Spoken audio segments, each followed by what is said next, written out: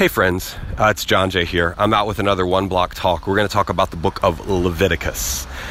Leviticus is maybe one of the stranger books in the entire Bible. And because it's part of Torah, or this first 5 books, it exists in a part of the Bible that everyone understands to be really, really important.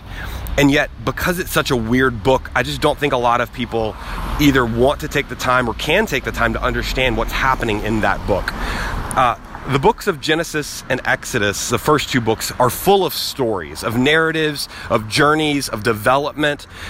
And one of the ways that genre functions in the scriptures, particularly in the Hebrew scriptures, is storytelling and what we would call like law giving or commandments. And time moves forward when you're in storytelling or narrative, and time kind of has this timeless quality, or it seems to be standing still whenever we're in what you would call the law or commandment section. Leviticus is that kind of book. It is the book of laws. It happens right after the book of Exodus, and for good reason. There is this new nation, this new group of tribes known as the nation of Israel, and they're trying to figure out how to live a life of freedom after having been a people subjected to long generations of slavery. And you can't just invent a society whole cloth without taking some time and intention. And the book of Leviticus is the beginning of the work of nation building around sort of common standards and practices. And a lot of the focus of the book is around what we would call like purity codes. What is allowed and not allowed, what is sacred and what is profane.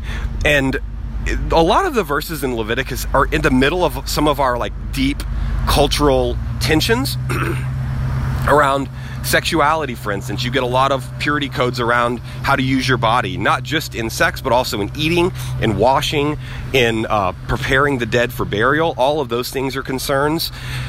You end up getting a lot of commandments and laws and instructions around how to manage wealth, about how to adjudicate disputes between your neighbor, about how to raise children, about how to be a couple in marriage and in partnership and in covenant. All of these things are like incredibly, it's like the minutia of life. And there was one professor I had who said, the only God I'm interested in following is the God who's interested in, how did he say it? The life of pots and pans and genitals, which is one way of saying like the quotidian parts of life, or the kind of like the real stuff. I think sometimes when we think about church and spirituality and scripture, we try to always move it into what we would call the spiritual realm, which is often code for untethered from material reality. And that does a lot of really dangerous things. It's kind of dualistic impulse that we live within, but we really are always trying to move beyond. Because the Bible talks about a unified reality known as wholeness, or shalom, or peace, or echad, which is oneness in the Hebrew scriptures. The book of Leviticus is deeply concerned with our material, physical, embodied existence. And some of these laws and codes, they may not make a lot of sense for us today, but even just an entire book at the beginning of our Bible dedicated to talking with clarity and intention about the way we order our physical lives, that is in of itself really refreshing. And we should and will always struggle with how to interpret texts that were written for people a long, long time ago.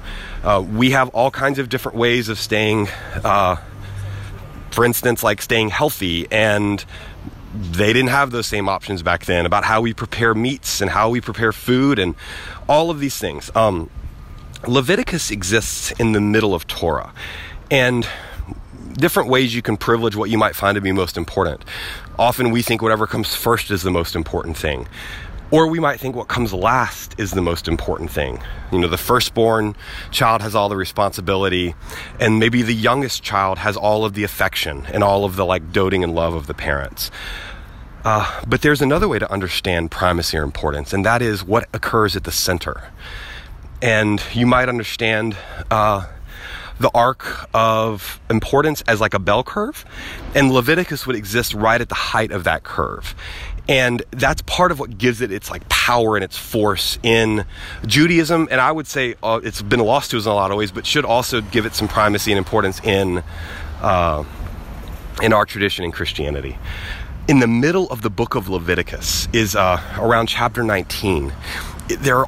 Just go read chapter 19. It's got a lot of weird stuff in it. That's the book of Leviticus. However, it's got some key phrases in there that are so, for its time, and still now, like mind-blowing and expansive.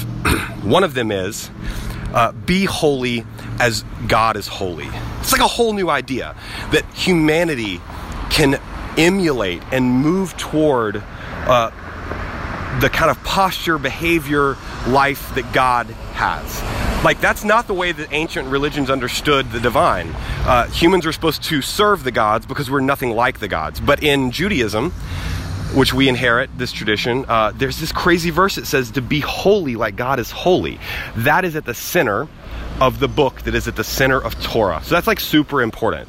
You get the same language around like loving your neighbor and also loving the outsider, the person who is not like your people. That happens in Leviticus.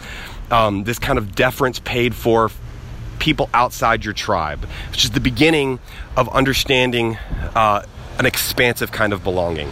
Now, here's what's fascinating to me. In the middle of the book of Leviticus is this line about be holy as God is holy. When Jesus shows up and preaches the Sermon on the Mount, which is Jesus's like big commentary on Torah, Leviticus is one of the books that gets quoted, and at the center, like right in the middle of this sermon, Jesus says to be perfect, or telos, as your Father in heaven is perfect. This is Jesus's way of offering commentary on that middle part of Leviticus. I only say that now to say, if you think that this old book is strange and outdated, then you're not reading it in the same way that Jesus is reading it. And I think it's probably a good guide for us, especially people who would be on the Jesus path, to try to read Scripture in the way Jesus read Scripture.